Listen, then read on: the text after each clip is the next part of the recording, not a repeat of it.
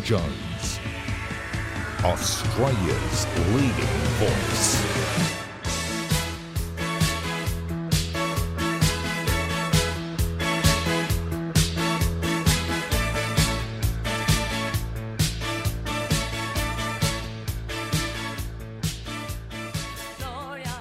Well, good evening and thanks for your company again. As you know, it's easy to watch. Tell your friends to visit the adh.tv website and they then click, as you have, the Watch Now button where you can watch Alan Jones live and on demand. And remember, it's free. Tonight on the program is Angus, the Minister for Industry, Energy and Emissions Reduction. I can say this, Angus does his best, but there's only one of him in what's an increasingly left-wing Liberal Party obsessed with climate change. Someone who turned their back on this lurch to the left is the former Queensland Premier Campbell Newman. He's running as lead Senate candidate for the Liberal Democrats in Queensland. I'll speak to him tonight. And another issue we'll look at is this public funding of election campaigns. I've spoken about this before. For major parties and candidates who gain more than 4% of the primary vote, they receive your money, $10,656 in cash and $2.914 for every vote. Work that out. It runs into millions of dollars of your money. That advertising you see on TV, you're paying for it. Michael Yabsley was a minister in the Greiner government. He's a former federal treasurer of the Liberal Party. He's doing his best to raise awareness of this issue and has written a column on adh.tv, one of many columns you can read by going to the website. Who can forget in 2016 when the insufferable Oakeshott ran in the seat of Cowper, as he tries to do at each election, and received $71,477 in public funding, your money, for a bloke not worth a single vote. But he, like many others, give it a go at each election, and we mug taxpayers shell out for failed candidates like Oakeshott. Anyway, all that's coming up. And don't forget, you can always have your say. Just email alanjones@adh.tv. Well, it's May 16. The maths make it 5 days until the nation makes a critical decision. At the centre of that decision are these so-called teal independents. There are only two conclusions you can draw. They are either dumb or they think we are dumb.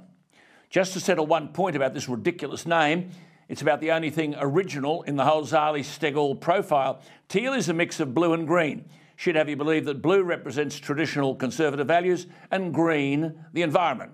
And that's about where a sensible explanation of this lot begins and ends. Make no mistake, what they're on about, these teal independents, will have zero impact on Saturday on the ability of Labor to win the election. They are just a diversionary outfit which, at best, will only determine how badly the coalition loses. And if it's not a hung parliament, Labor won't need their support. If Labor has a clear majority, then the Teals won't have to choose who they'll support. In other words, they'll be politically impotent. But what is more, they'll be sitting in blue ribbon Liberal seats trying to deliver a Labor government. I'll tell you something, they might win this time, and I'm not certain they will, but they sure as hell won't win next time. Ask Windsor and Oakeshott, representing exclusively Conservative seats and backing Gillard, who were never heard from again. So they're about climate change, are they, this lot? What would they know? The green of the teal represents the environment. Well, the bad news is, if greenhouse gas emissions are the problem, they will continue to rise in the future no matter what Australia does. If the problem is carbon dioxide emissions, they are 0.04% of the atmosphere. Human beings worldwide are responsible for 3% of that. And little old Australia, 1.3% of all of that, if your maths are up to it. All this climate change stuff by the Teals is a meaningless gesture. And of course, while China, Indonesia, India and other parts of Africa and Asia plough on, our percentage contribution by 2030 is likely to be well below 1%. These teal people are either dumb or duplicitous, in which case they can't be forgiven. We emit 433 million tonnes of carbon dioxide every year. China emits 25 times that amount. In other words, each year we emit a fortnight's worth of China's emissions. If these teal independents can't tell the electorate the truth, then they deserve not a single vote. But of course, they're all from wealthy suburbs and they're going to save the planet. Idiocy has never so taken over the political process. But if this blind pursuit to get rid of fossil fuels leads to factories closing, power prices going through the roof, what will it matter to these wealthy lot? Or will they be able to cash in on the taxpayer-subsidised renewable energy push? Of course, these teals have a right to run in an election, but they have no right to fiddle with the truth. I suspect the coalition, as I warned at the time of Glasgow, can't attack the teal independents because the coalition has signed up to the same rubbish, net zero emissions by 2050. And what a joke is this New South Wales Treasurer Keane writing to people in the teal seats, telling them not to vote for the teals, but they are articulating the very rubbish that Keane has been feeding us with for months and months. Keane is your ultimate teal. And in the days remaining, will this teal bunch of entitled elites articulate policies on issues that are affecting ordinary Australians every day? We know they hate fossil fuels, but they spend their life on their smartphones produced with fossil fuels. They're gung-ho about renewables, but never talk about nuclear. But I suppose in their world of protected privilege, why should they care about the person on Struggle Street? Why should they care about standards of education, national security, energy prices going up, energy poverty for some, just paying the bills and staying warm? They, of course, are not the concerns of this privileged teal elite. As one writer said at the weekend, you can't feed your kids or pay your mortgage by shouting climate change every 5 minutes. No sensible voter can surely support an outfit which is a single issue proposition. Climate change and then something about an integrity commission. And the third, well, I've forgotten because you can't waste your time with irrelevance. And if they're all supported by this Climate 200 mob, one simple question is valid. What links do the Climate 200 board members have with renewable energy? Indeed, if Malcolm Turnbull seems to support the teal independents, what are his links to renewable energy? Who's going to stand in the public place and tell these unfashionable fakes that Australia can't and never will be able to change the global climate? Stop treating us like fools. Stop the political grandstanding and virtue signalling, because I'll tell you something, come Saturday, the teal independents might win once, but they'll never win again. I said at the beginning, they're either dumb or they think we're dumb. Because if there's any person out there who thinks that someone in Kooyong or Wentworth or Warringah is going to save the planet, then I say simply they're idiots. But they shouldn't be allowed to treat us like idiots. Between now and Saturday, I'll put a microscope over this lot and they will be found wanting. Well, look, it's not just the teals. This obsession with climate policy continues. Election after election has been lost by the party articulating punitive climate change policy. As I just said, China emits 25 times more carbon dioxide than does Australia. And as I just said, each year we emit a fortnight's worth of China's emissions. I suspect the coalition can't attack the teal independents because the coalition has signed up to the same rubbish, net zero by 2050. But it's more disturbing than that.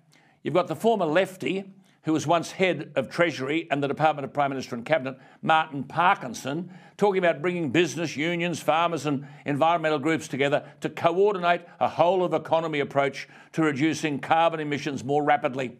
I think he means carbon dioxide. We then learn his view was broadly shared by 10 leading Australian scientists, all of whom ranked the coalition last on climate policy after Labor, Greens and the Independents. That may be a badge of honour. Many of these scientists are on the payroll of government. Labor says it will reduce carbon dioxide emissions by 43% on 2005 levels by 2050. I'm telling you now, it cannot be done.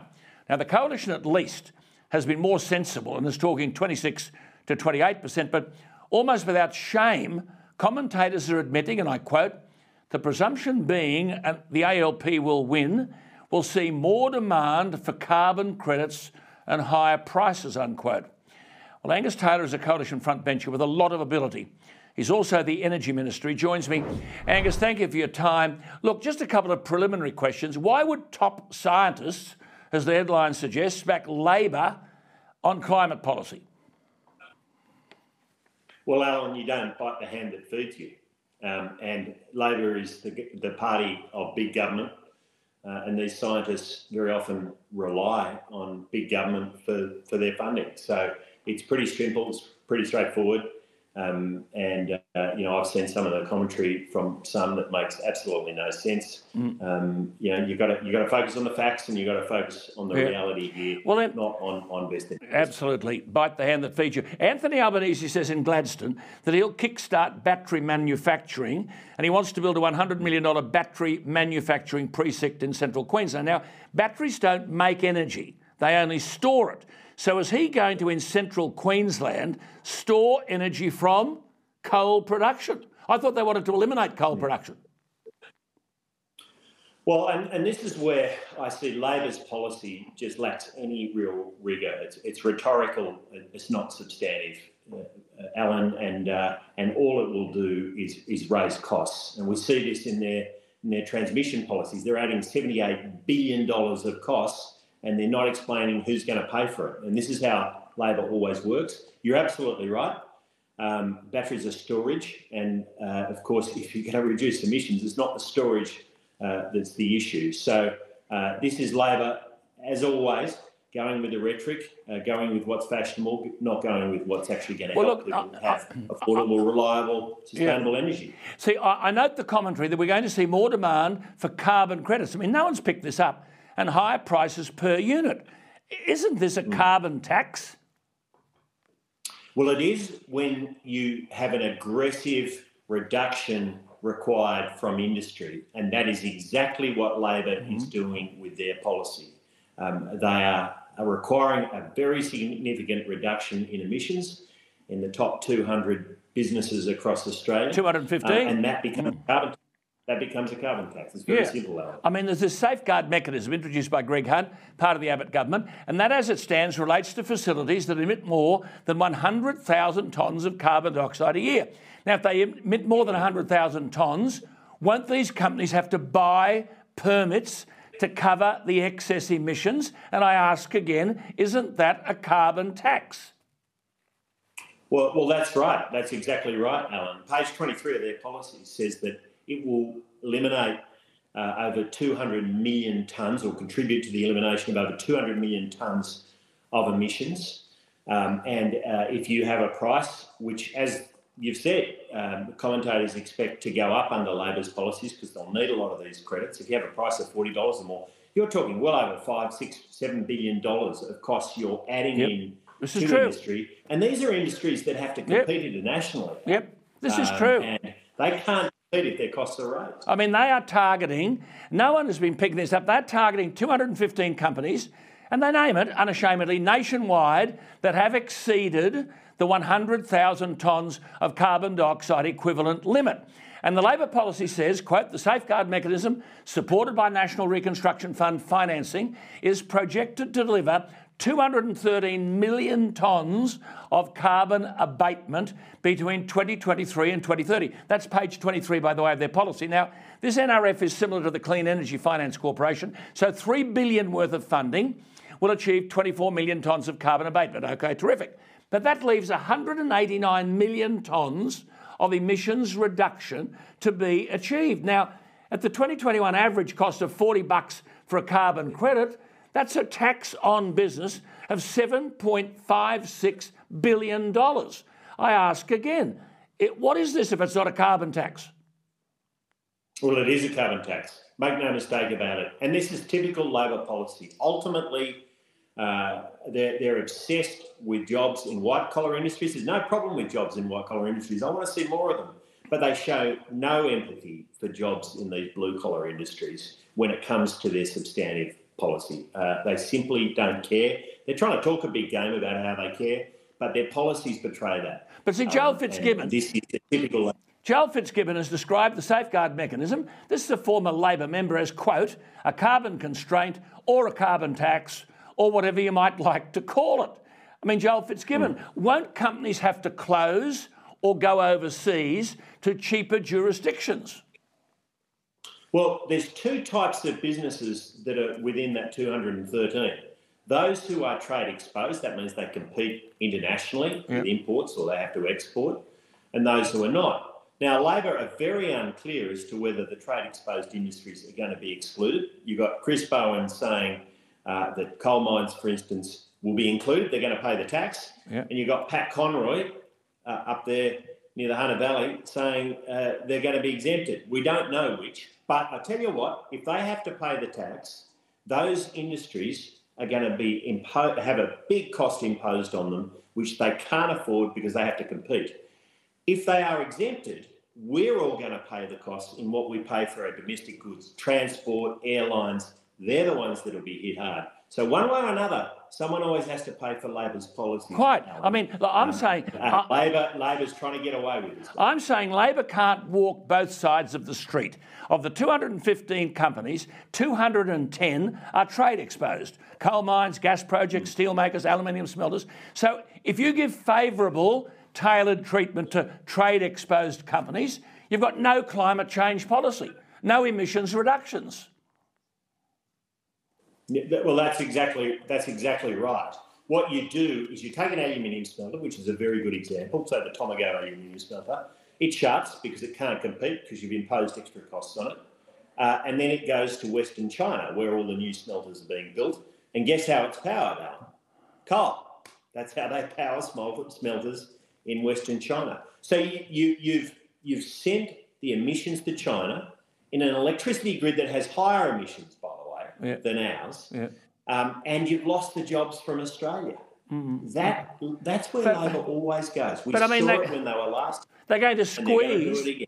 They're going to squeeze business on emissions, tighten them each year to meet this 43% in 8 years' time. I mean, China are cheering. This policy helps China create jobs at our expense. It forces companies that are responsible for a third of Australia's emissions to go net zero or pay huge amounts of money in carbon credits. Angus, this has got to cost jobs in industries where there is no substitutable emission-free technology. That's exactly right. And that's why we've always said if there's no substitutable emission-free technology, you shouldn't shut these industries. They should be allowed to continue to export and to provide the services to customers they have for a long time, Alan. But, you know, the conventional approach to reducing emissions that left-wing parties across the world always adopt is to send those manufacturing businesses offshore overseas, to another country, overseas, typically to China. But I mean, won't regional Australia? Yeah, won't regional? I was just going to say, sorry, emissions have gone up 65% since 2005. You talked about their absolute level of emissions. You're absolutely right, but it's gone up by 65% in the time when ours have gone down by 20%. Now, you know, China is becoming a factory to places like Europe very happily because it doesn't have any carbon constraints. So we're never going to adopt the policies that sends. But won't regional Australia bear the brunt of this job-destroying stuff? I mean, this is where the bulk of our resource sector and much of our manufacturing is located. I mean, there aren't many coal mines and gas wells in the gentrified inner-city areas of Kooyong and Wentworth and Warringah, where both parties are trying to win votes on climate change. I mean, where's the old Labor that used to fight for the blue-collar job? You know, in the last month or so, Alan, I've been to places like Whyalla, steel making, of course, to alumina refineries in southwest and Western Australia. In Andrew Hastie's electorate, there's a number of them there. Lots of jobs for Australians. Of course, steel in the Illawarra, up in the Hunter Valley, which of course is, you know, a very traditional manufacturing area with businesses like the Tomago aluminium smelter. These are the ones that go when you get the policies wrong. It's not people in the inner cities who lose their jobs. No. It's people in the regions. The Hunter Valley, 75,000 coal-related jobs. Hunter Valley, 75,000 coal-related jobs. This policy will destroy many of them. I mean, one wag suggested to me the only new thing Labor will be building in the Hunter Valley is Centrelink offices. I mean, it is extraordinary when you look at the cost to business. I mean, in the Hunter Valley, for example, I just did some figures. Outfits like the Bengala coal operation will be up for $17.6 million. The Centennial Mandalong mine, $42.4 million, because they've got to buy carbon credits if they exceed 100,000 tonnes of carbon dioxide emissions. Coal and Allied at Warkworth, $27.9 million. The Hunter Valley Operations Mine, $18.5 million. Orica on Kooragang Island, $43.4 million. The Tomago aluminium smelter, well, forget it, $44.2 million. There's only about a couple of days to go, Angus. How are these points going to be made to the wider electorate?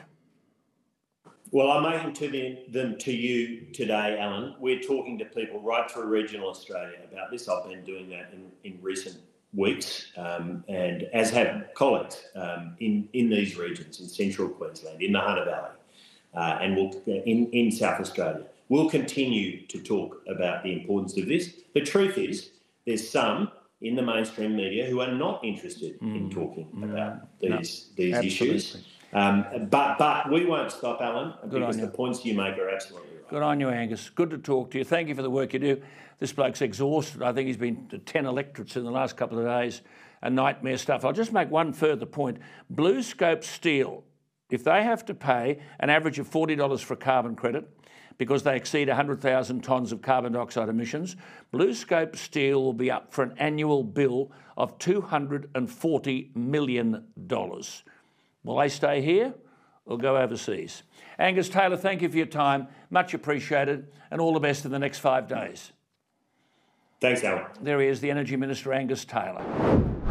Well, my thanks to my viewers for your responses to the program. One viewer sent me an email which caught my attention, in which he said, and I quote, "Since the days of Joseph in ancient Egypt, droughts have periodically rationed water and food supplies for human beings and wildlife. Sensible people store water, but it's about 40 years since Australia built a big dam. Young Aussie engineers, a play on words here, he said, have no dam experience. Foolish children and green politicians," writes my viewer, "think that floods are caused by carbon dioxide. But farmers know that it's La Nina that brings flooding rains to eastern Australia. As he correctly says, quote, right now La Nina floodwater is pouring down rivers like the Herbert, Burdekin, Pioneer, Fitzroy, Dawson, Mary, Maroochy, Condamine, Bremer, Brisbane, Richmond, Clarence, Macleay, Goulburn, Snowy, and the mighty Murray-Darling. And our few dams," he says, "and weirs are now spilling too much water," unquote. Now, of course, all that is allowed to flow into the ocean, where we'll then desalinate it to bring it back on shore. Is it a rumour or reality that we're mad? My viewer continues, and I quote, "Climate cycles will change, and El Nino droughts, like the Federation drought and the Millennium drought, will come again. When that happens, we'll again find rivers dry, wetlands parched, crops desecrated, and water rationed because we didn't store enough La Nina water," unquote. Well, another of my viewers made reference to the Burdekin Falls Dam, completed in 1987 at a cost of $125 million. Why didn't we build more dams then at that price? It was built to harness the mighty Burdekin River in North Queensland, which drains a water catchment comprising 7% of the state. Today, Burdekin Falls Dam on Lake Dalrymple is the largest water storage asset in Queensland. However, during the recent La Nina, water cascaded over the dam's spillway. How much? Well, let me put it this way. The Burrinjuck Dam is almost 4 hours from Sydney. Construction of the dam began in 1909. The Burrinjuck Dam holds over 1 million megalitres of water, twice as much as Sydney Harbour, and it covers an area greater than 8,000 football fields. Okay, back to the Burdekin Falls Dam in North Queensland. How much water cascaded over the dam's spillway recently? Remember Burrinjuck Dam? Twice the capacity of Sydney Harbour. Well, the water cascading over the spillway of Burdekin Dam is sufficient to fill the Burrinjuck Dam from empty every 2 days. As Ron wrote to me with the certain truth, the roar of this cascading water is the roar of waste. We can avoid this flooding, he wrote.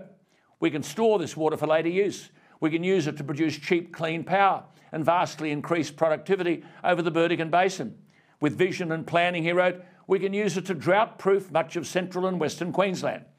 But the further point was this: expenditure on water conservation and hydropower returns both direct and indirect income to government for the foreseeable future.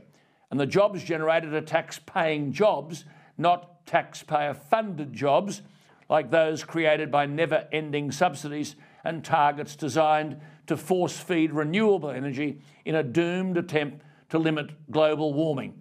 As Ron writes, conserving flood flows in increased water storage is a win for the environment, a win for the government, and a win for regional communities. If we want water in drought times, he said, we must harvest the floods.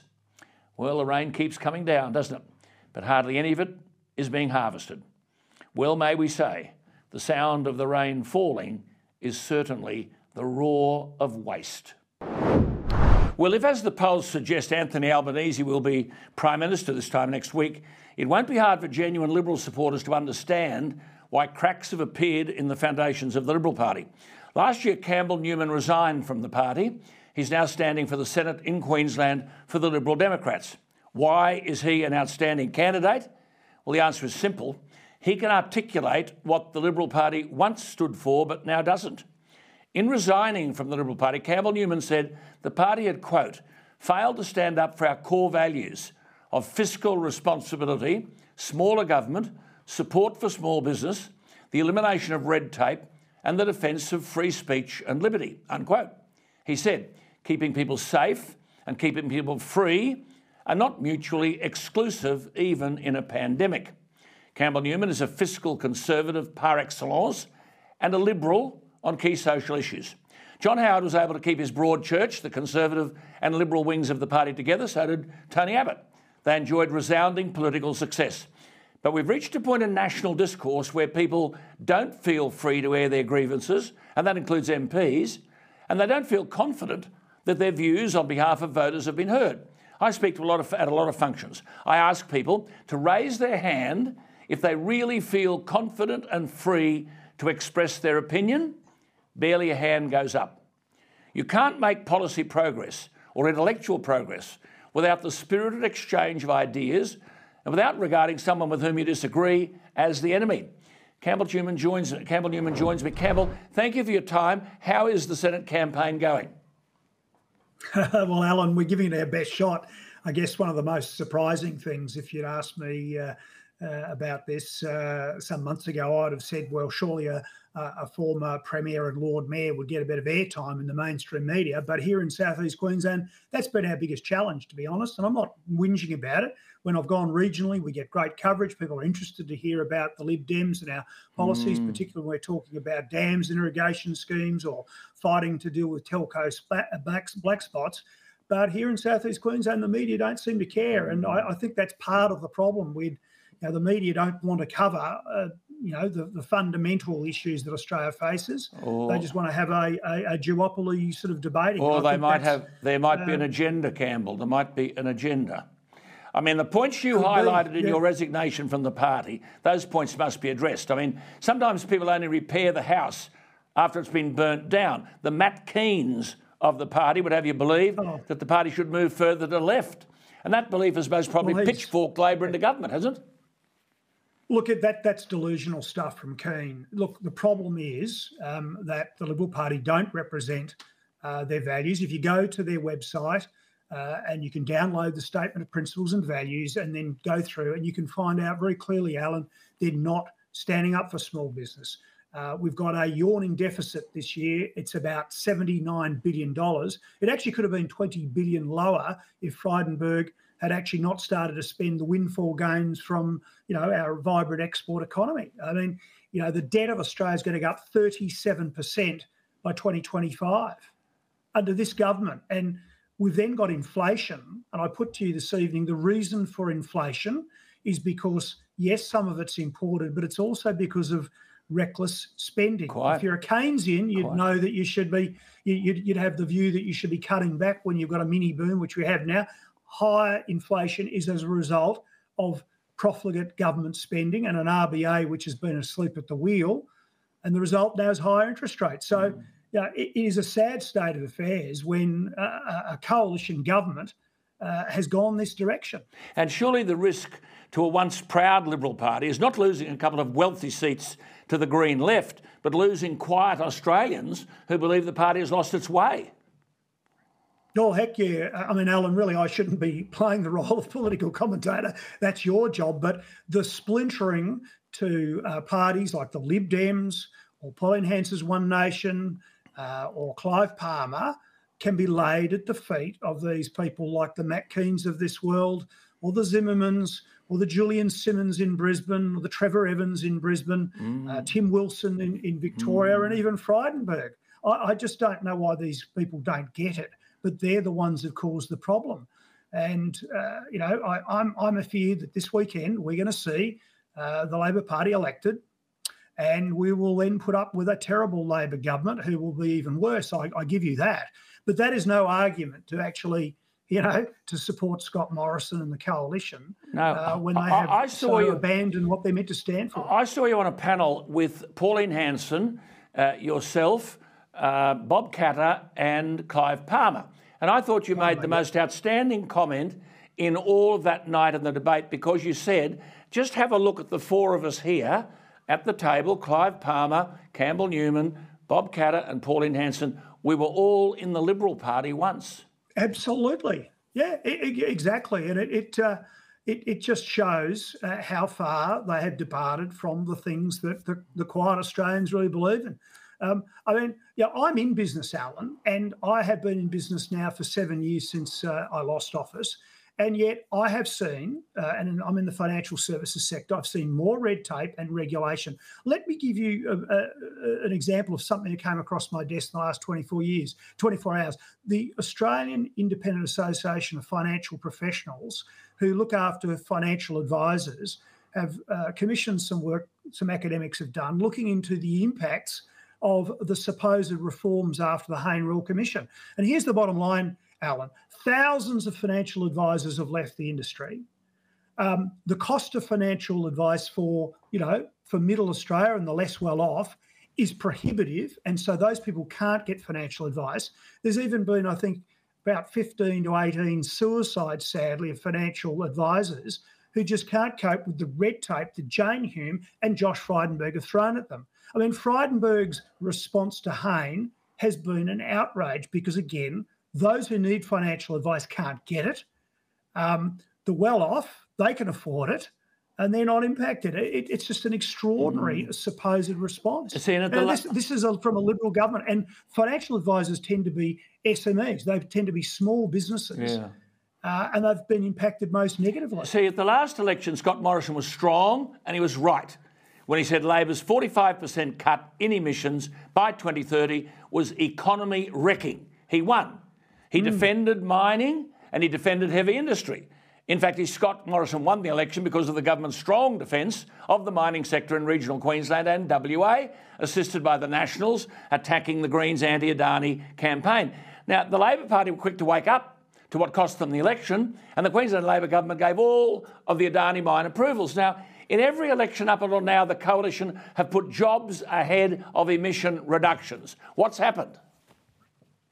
Well, look, what happened is that they then again abandoned their principles. They again sort of capitulated to the left.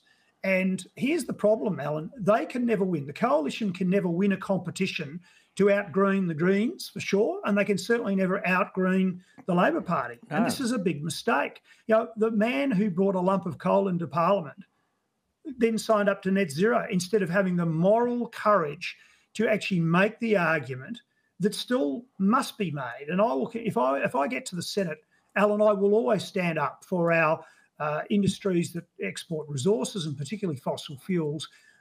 Economies around the world, particularly developing economies, need coal. They need gas. Definitely. And they will continue to buy it from someone. Yep. And if we shut these industries down, which is clearly coming like a freight train, whether it be with the Labor Party or the coalition, we are doing ourselves a great disservice. We are costing jobs in the Hunter and in central Queensland. I call it a national economic suicide note, and it is. You see, what do we learn from history? Now, Abbott's famous opposition to a carbon tax won him landslide victories. But now the coalition of rubber-stamped Labor's policy are in all sorts of trouble. Doesn't anyone understand why?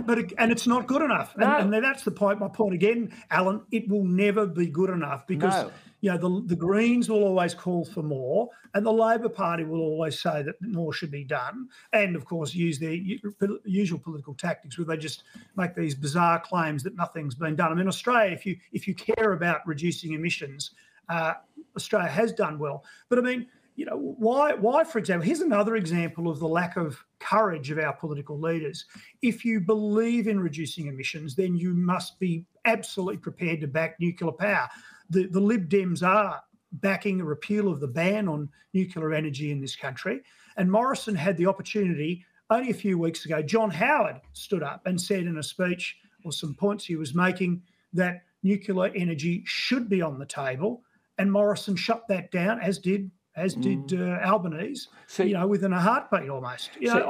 That's cowardice, mate. You've got these people opposing Frydenberg, or in Sydney opposing Sharma, this woman Stegel in Warringah, and they keep calling them progressives. Campbell, they are regressive, with the potential to send Australia economically backwards.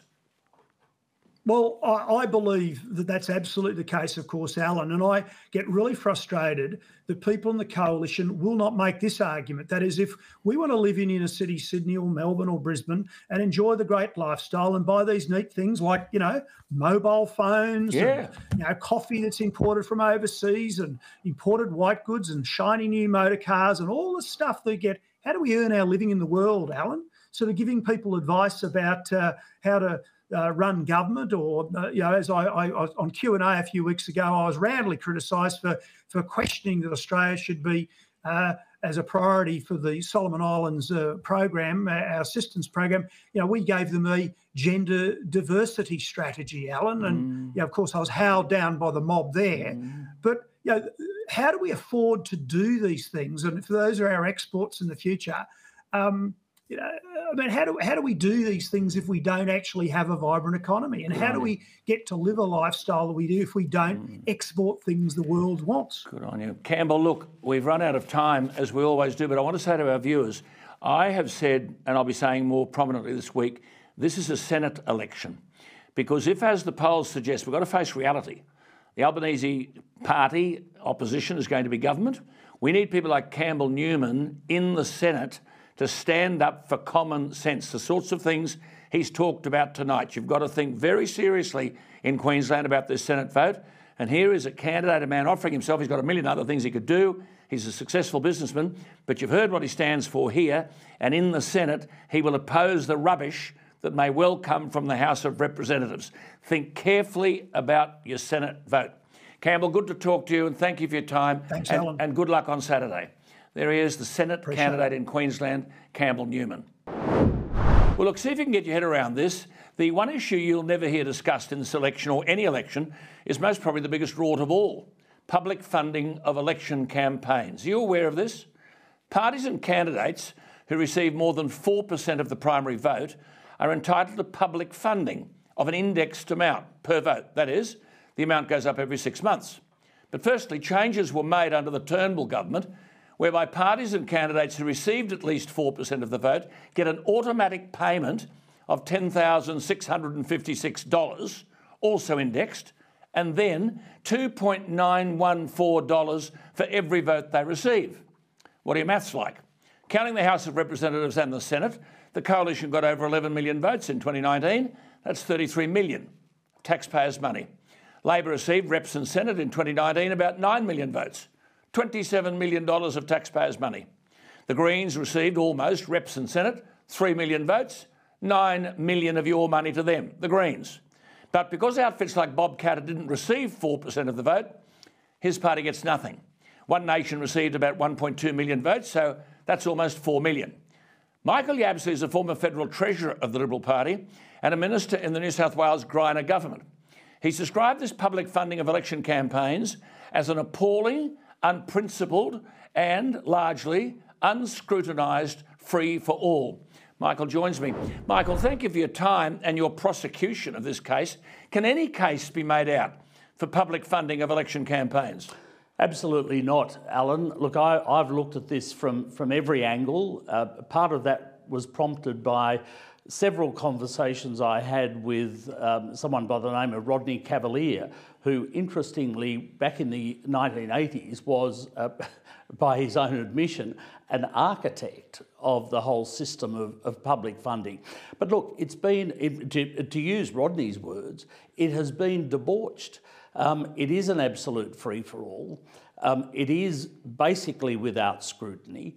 And there's a reason for that, Alan, and that is that it suits everyone. the major parties, the minor parties, the independents. In 2019, the independents picked up $1 million in public funding.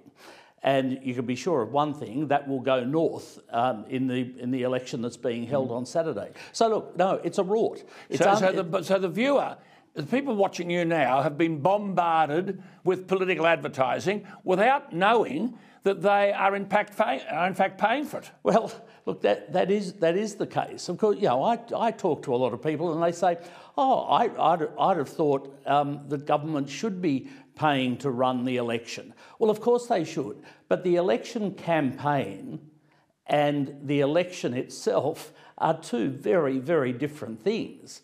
The election itself is all about making sure the ballot boxes are there, that the polling booths are open, that they're run according to the rules that govern elections.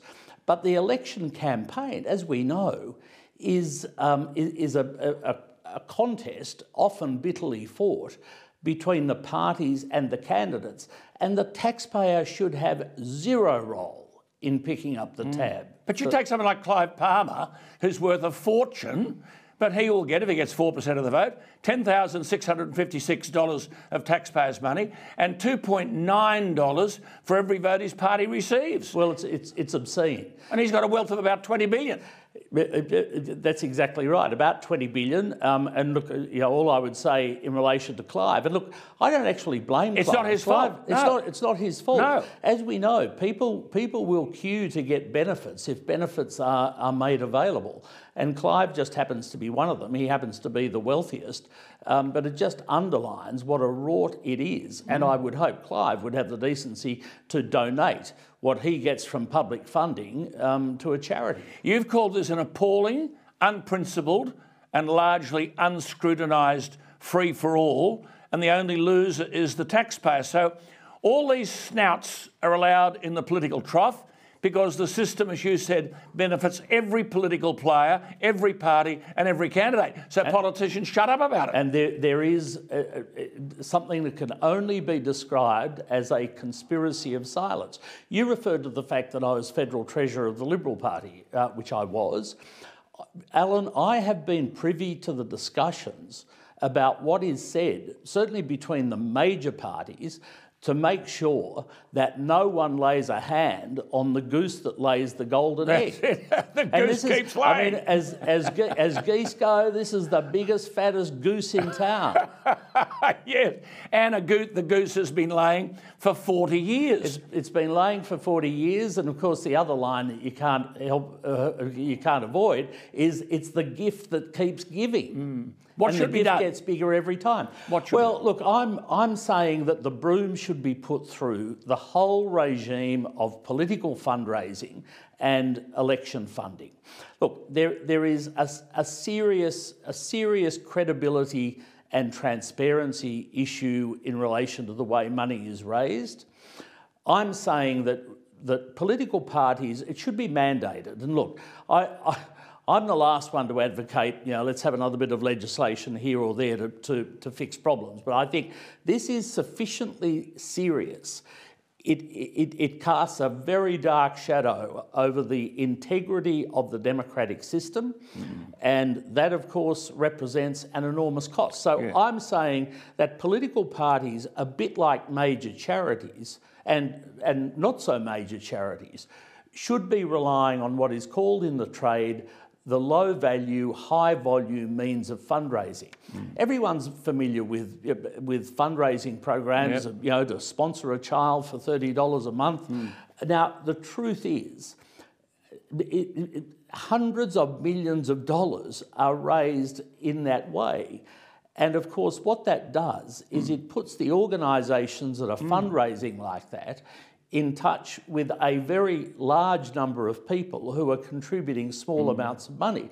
For political parties, it's the other way around. They're in touch with a small number of people donating large amounts of money, and it's wrong. You've said this is the political equivalent of the filthy, dirty family secret that's been kept under wraps for decades. Well, it is, and it's been there in broad daylight for everyone to see. I mean, I've described myself as poacher turned gamekeeper. I have no difficulty doing that. I'd rather come to something remedial belatedly than not at all. Yes. But, you know, I, together with others, and I mentioned Rodney Cavalier, there are a lot of people, but you won't hear a squeak from anyone, from the political parties, the beneficiaries, and the beneficiaries. Absolutely. Michael, keep at it. I've been going on about this for years as well, so have you. Thank you for your time tonight, by the way.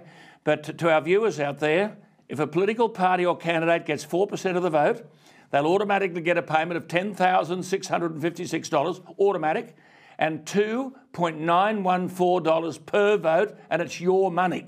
It's called the public funding of election campaigns. What do you think? Email me, alanjones@adh.tv. Michael, thank you for your time. We'll catch up. Thank you, Alan. Michael Yabsley. Well, look, before we go, I really do shake my head when I read some of the headlines coming out of this campaign. The latest is this whole let's allow people to tap into their super to buy a home. Now, I'm sorry, but only someone who's economically illiterate could believe this is a red-hot idea. Yet this was Scott Morrison's big headline coming out of the weekend, the argument that first home buyers should be allowed to access their super to pay for a deposit, an idea, I might add, that's been swirling around for years. The so-called economic managers should know better than announcing such a policy. It has come to the 11th hour, and just like a Federal Integrity Commission, the Prime Minister probably has received some poll which says that voters are fed up with property prices.